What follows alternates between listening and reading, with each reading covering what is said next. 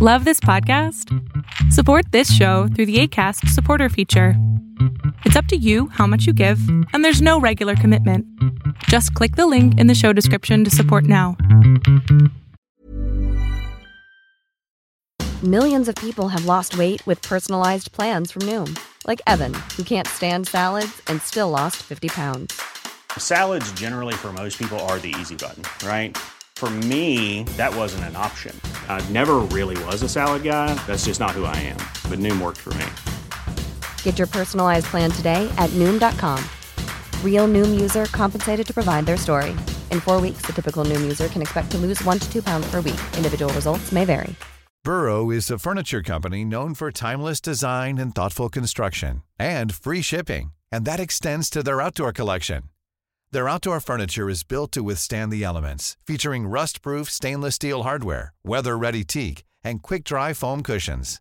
For Memorial Day, get 15% off your Burrow purchase at burrow.com/ACAST, and up to 25% off outdoor. That's up to 25% off outdoor furniture at burrow.com/ACAST. Hey, it's Ryan Reynolds, and I'm here with Keith, co-star of my upcoming film, If, only in theaters May 17th. Do you want to tell people the big news? All right, I'll do it. Sign up now and you'll get unlimited for $15 a month and 6 months of Paramount Plus Essential Plan on us. MintMobile.com/switch. Upfront payment of $45 equivalent to $15 per month. Unlimited over 40 gigabytes per month. Face lower speeds. Videos at 480p. Active Mint customers by 531.24 get 6 months of Paramount Plus Essential Plan. Auto renews after 6 months. Offer ends May 31st, 2024. Separate Paramount Plus registration required. Terms and conditions apply if rated PG.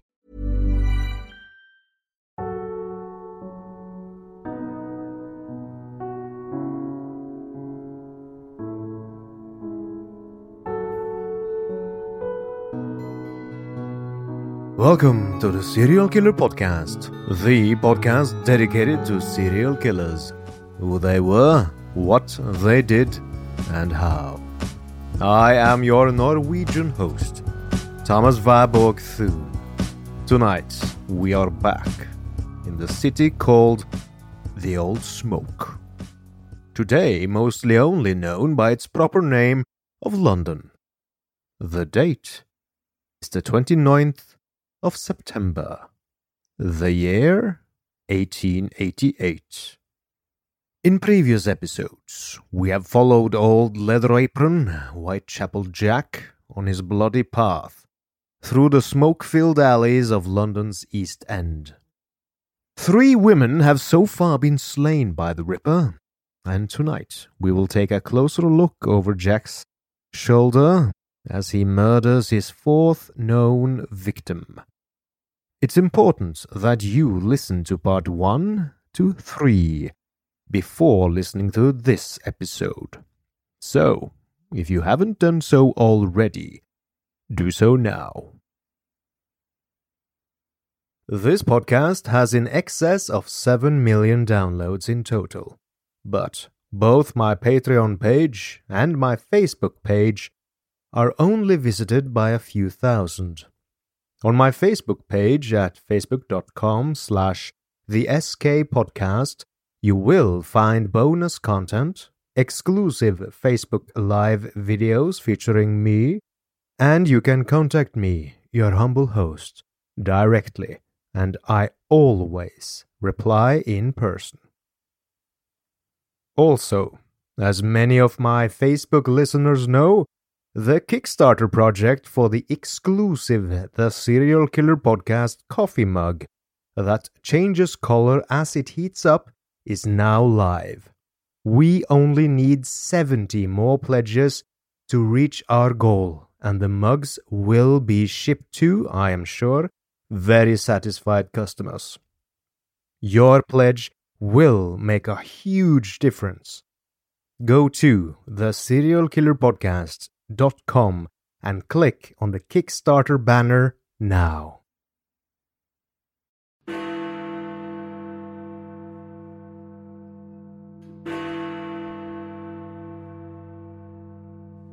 Imagine, if you will, dear listener, that you take your trusted pocket watch out of your dress coat. The hour is 8:30 p.m. Your name is Police Constable Lewis Robinson. You notice a large crowd is gathering over by 29 Aldgate Street. The area is one of the less slummy of the Whitechapel area, and there are lots of storefronts lining both sides of the street.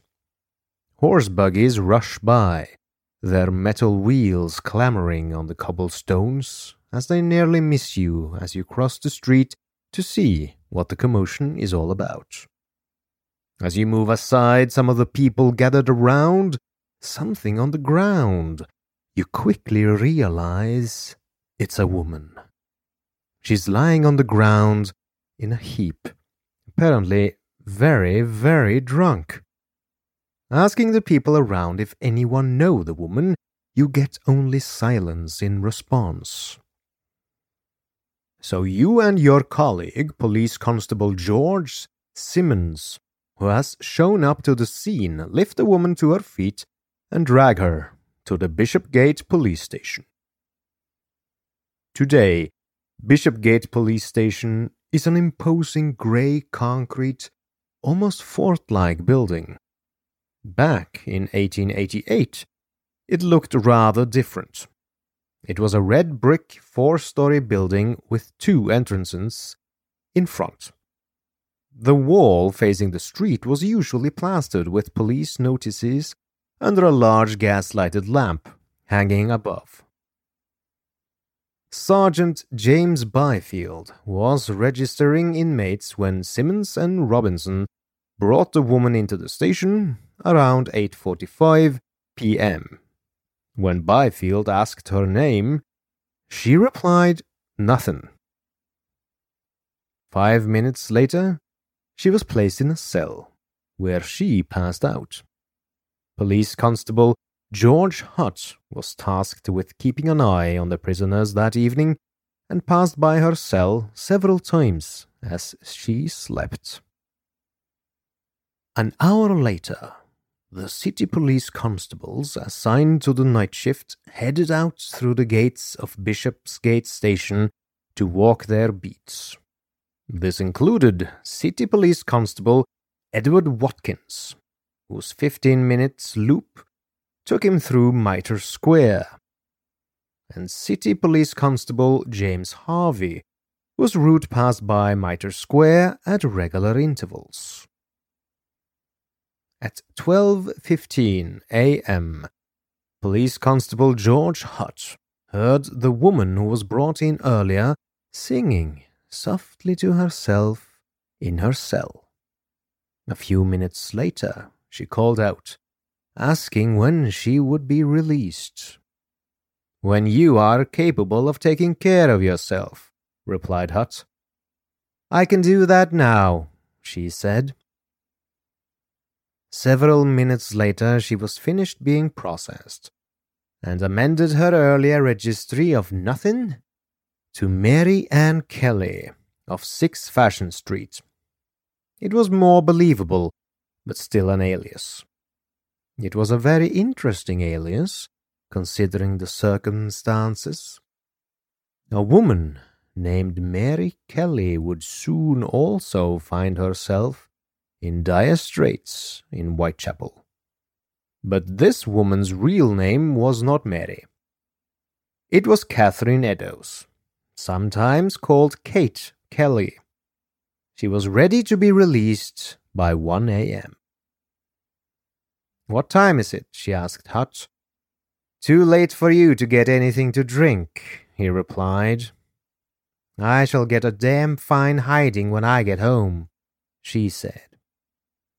"And serve you right, you had no right to get that drunk," he admonished, opening the door for her. "This way, missus. Please pull it to."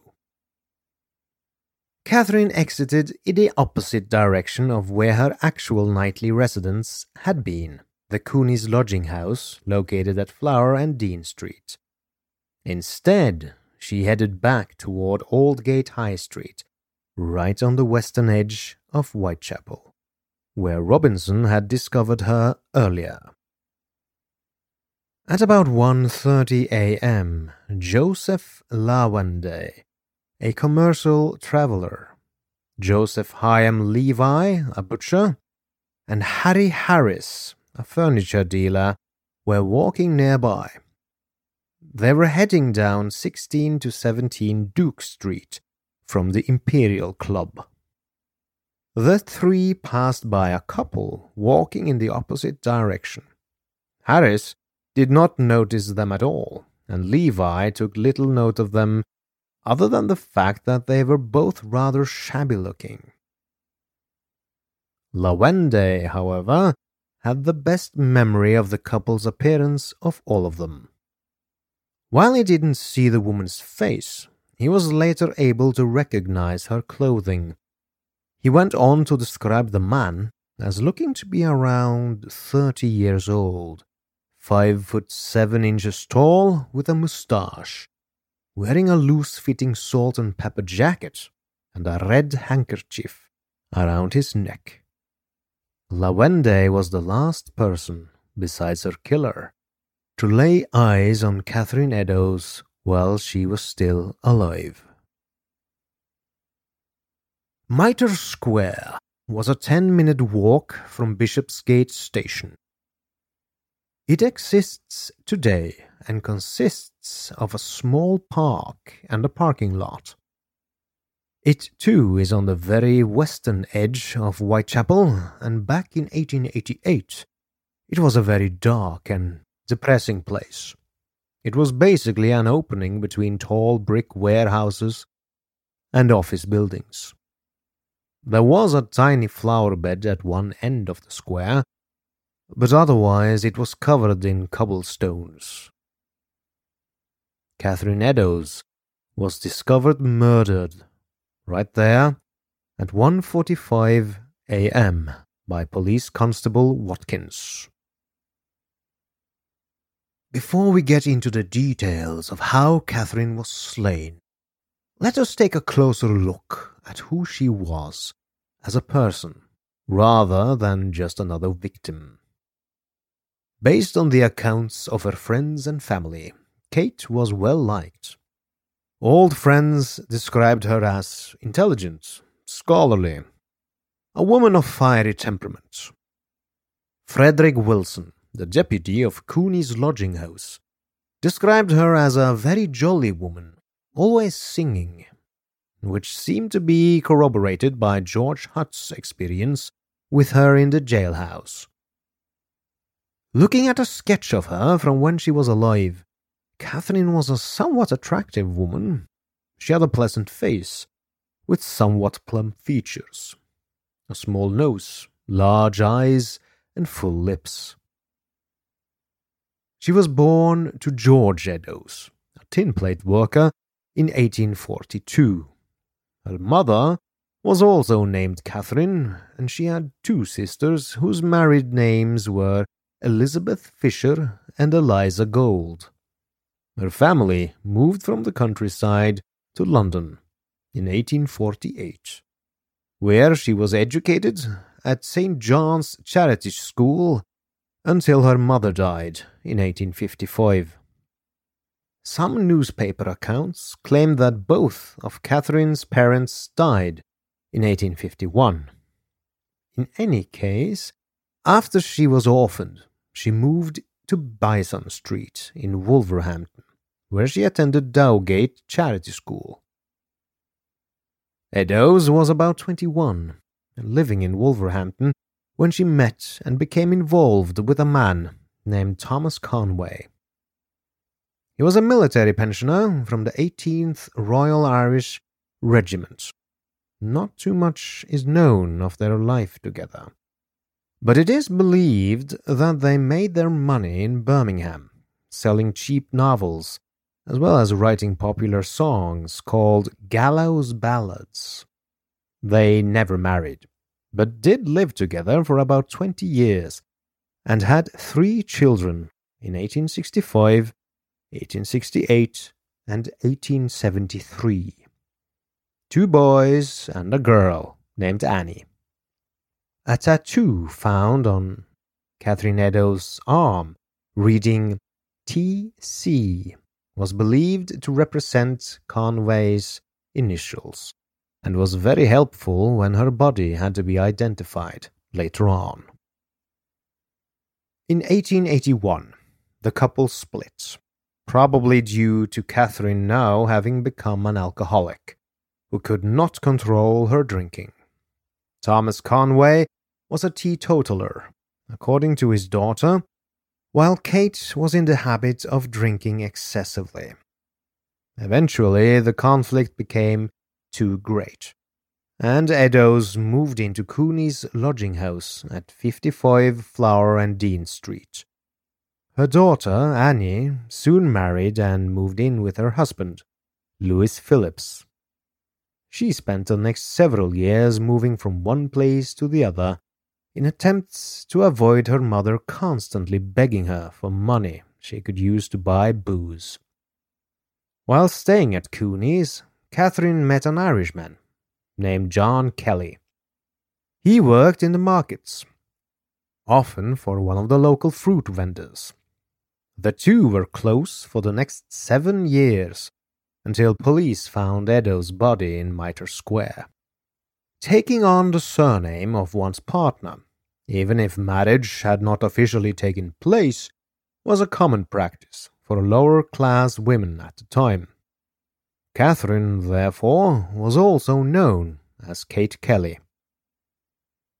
Friends and family were adamant that Kate was not a prostitute, and that she made her money from hawking and doing odd jobs around town.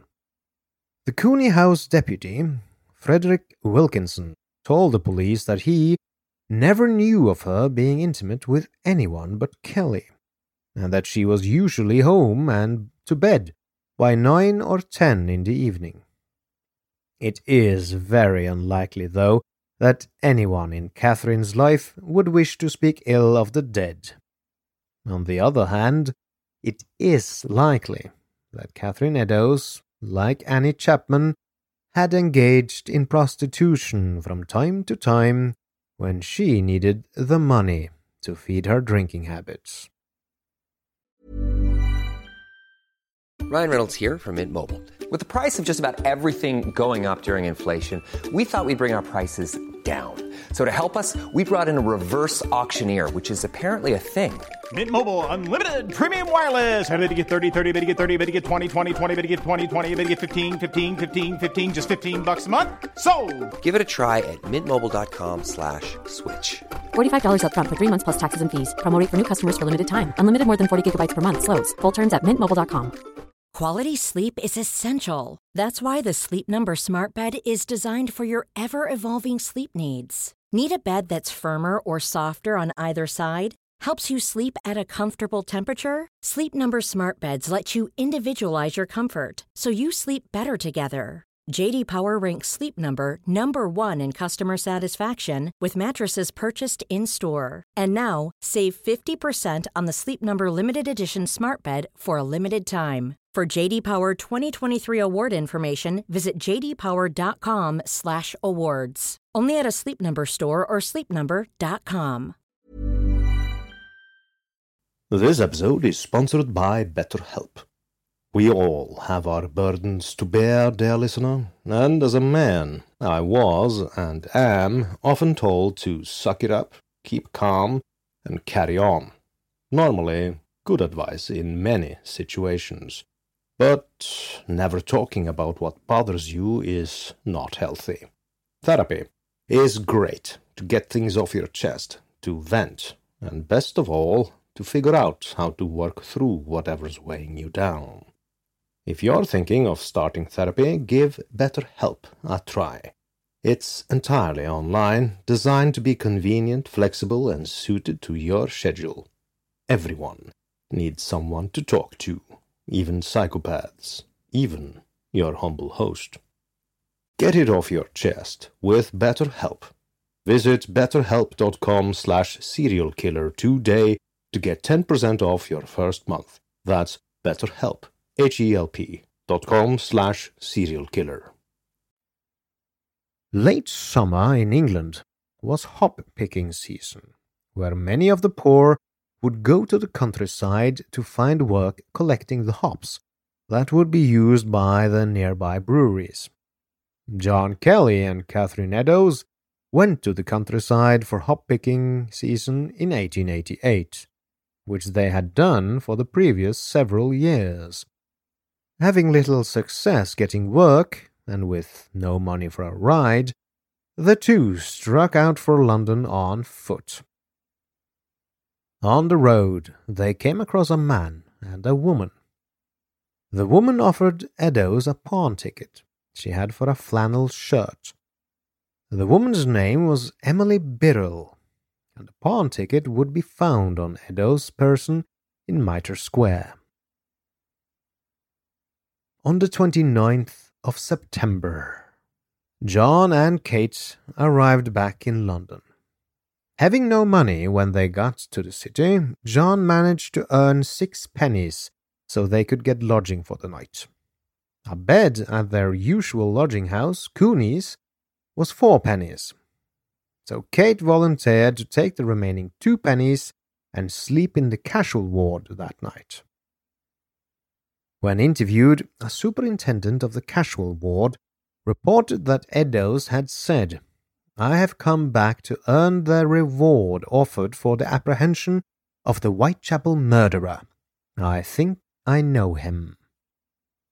He warned her to watch out so the killer might murder her too, to which she replied, "Oh, no fear of that." This story was not corroborated by anyone else and could well have been a complete fabrication. But the quote added to the sensationalism and public reaction to the coming double homicide. The following morning of the 29th of September, Kate was kicked out of the casual ward for an unknown reason, never to return. John and Kelly met at 8 a.m. near Cooney's lodging house, and Kate took a pair of Kelly's boots to a pawnbroker on Church Street named Jones. She pawned the boots under the name of Jane Kelly for the price of a meal. Frederick Wilkinson saw Eddowes and Kelly later, between 10 and 11 a.m., having breakfast in Cooney's kitchen. Still completely broke, the hunt began for money for food and lodging for the rest of the day. Catherine told John Kelly that she would try to get some money from her daughter, Annie. John was worried about separating from her and reminded her of the killer.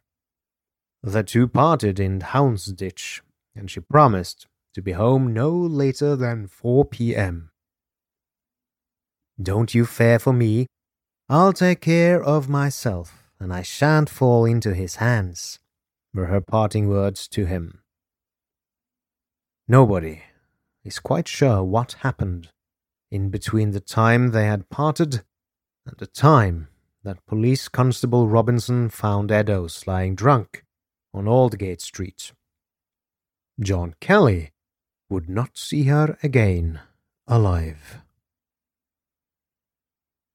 At 2 a.m., Dr. Frederick Gordon Brown arrived at Mitre Square to perform the on-site post-mortem, later continuing the autopsy at Golden Lane Mortuary 12 hours later. Of all the Ripper victims up until this point, Catherine Eddowes' body had the greatest amount of damage to the entirety of her body. Her throat was cut in the same manner, about 6 or 7 inches from left to right, and she was disemboweled. The large vessels on the left side of the neck were severed. Her intestines were also placed over her right shoulder and had been nicked, releasing smeared fecal matter upon the space behind her shoulder. About 2 feet of intestine had been detached from her body and placed between Eddowes' body and left arm. Whereas the previous disemboweled victims, Nichols and Chapman, had fairly straight and organized cuts to their abdomens, Eddowes had been cut in a more jagged and erratic manner. Kate was also the first to have her face mutilated by the Ripper. A triangular flap was peeled from the skin of each cheek, with tips pointing toward the eyes that some have said looked like arrows. There were also cuts made to her eyelids, including one that was about 1.5 inches long to the left eye. Upon examining her internal organs, Brown found that Eddowes' right kidney was pale, or as he described, bloodless, with slight congestion of the base of the pyramids. This was a sign that she suffered from Bright's disease. The left kidney had been removed and could not be found in or around the body. The uterus had been cut horizontally and had been removed all but for 1/4 inch sized stump. Brown made several summarizing comments at the conclusion of his post-mortem exam. Among these was that the murder was the work of one person, and that this person had severed Eddowes' throat so suddenly that there was no way she could have cried out. He also stated that whoever had removed Eddowes' kidney must have had some knowledge of where the kidney was located to be able to so quickly remove it in the dark. Whether that meant he was a medical man or a slaughterhouse worker. Brown asserted that he had no idea what the reason someone would have to take any of the body parts away. Dear listener, let us pause just a minute to contemplate what we just learned. Catherine was not, as was the case with at least one of the other victims, strangled to death.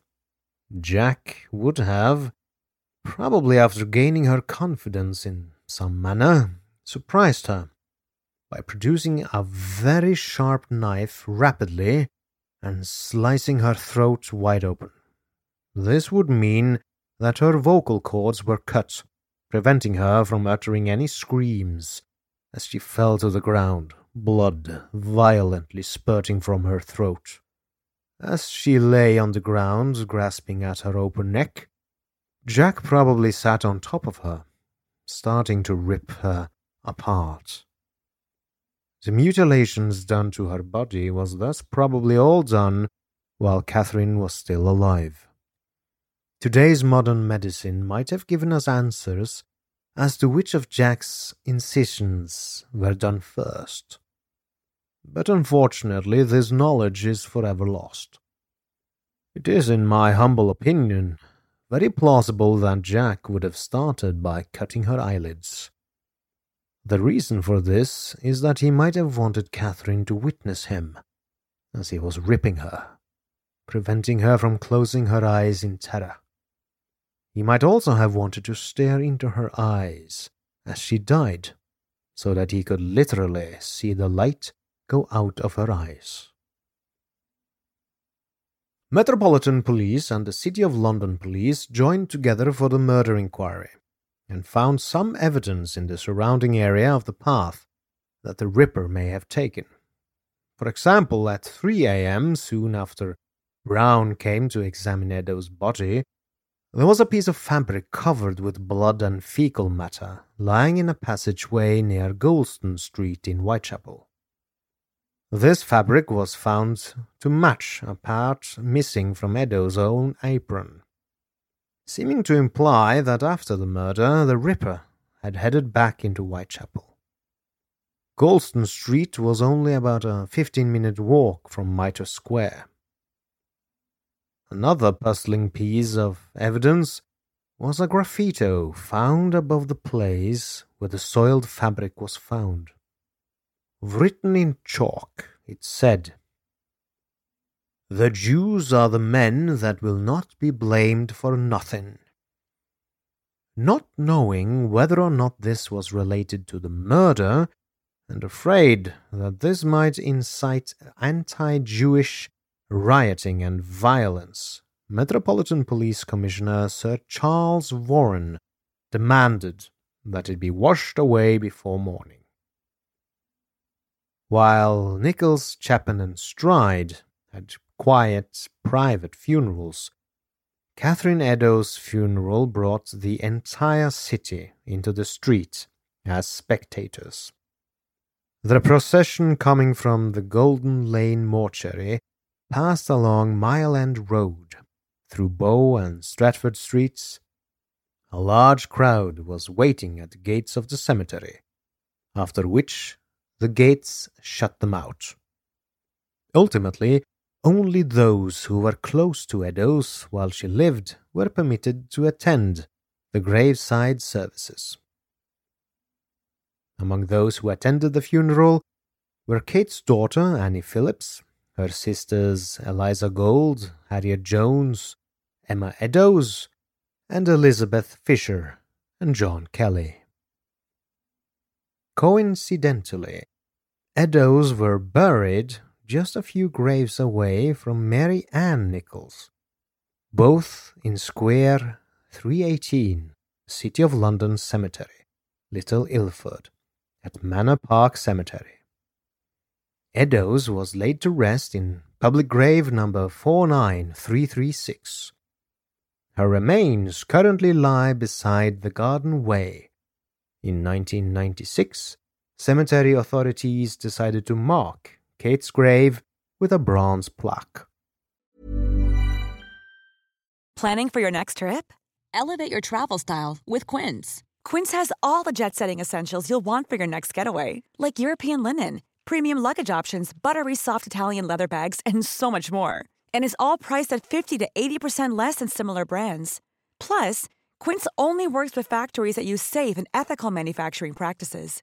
Pack your bags with high-quality essentials you'll be wearing for vacations to come with Quince. Go to quince.com/pack for free shipping and 365-day returns. And so ends part 4 of my series on Jack the Ripper. Next week, I will present to you a killer from a more exotic location. So, as they say in the land of radio, stay tuned.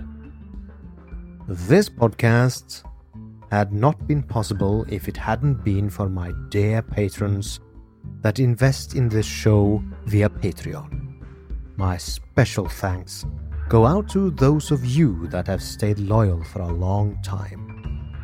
Those of you I would like to give an extra heartfelt thank you to are Amber, Anne, Charlotte, Jason, Joe, Lisbeth, Maud, Mickey, PJ, Sandy, Sarah, Tommy, and Troy. Your monthly contributions really help keep this podcast thriving. You have my deepest gratitude. As always, thank you, dear listener, for listening, and feel free to leave a review on your favorite podcast app, Facebook, or website. And please, do subscribe to the show if you enjoy it. Thank you, good night, and good luck.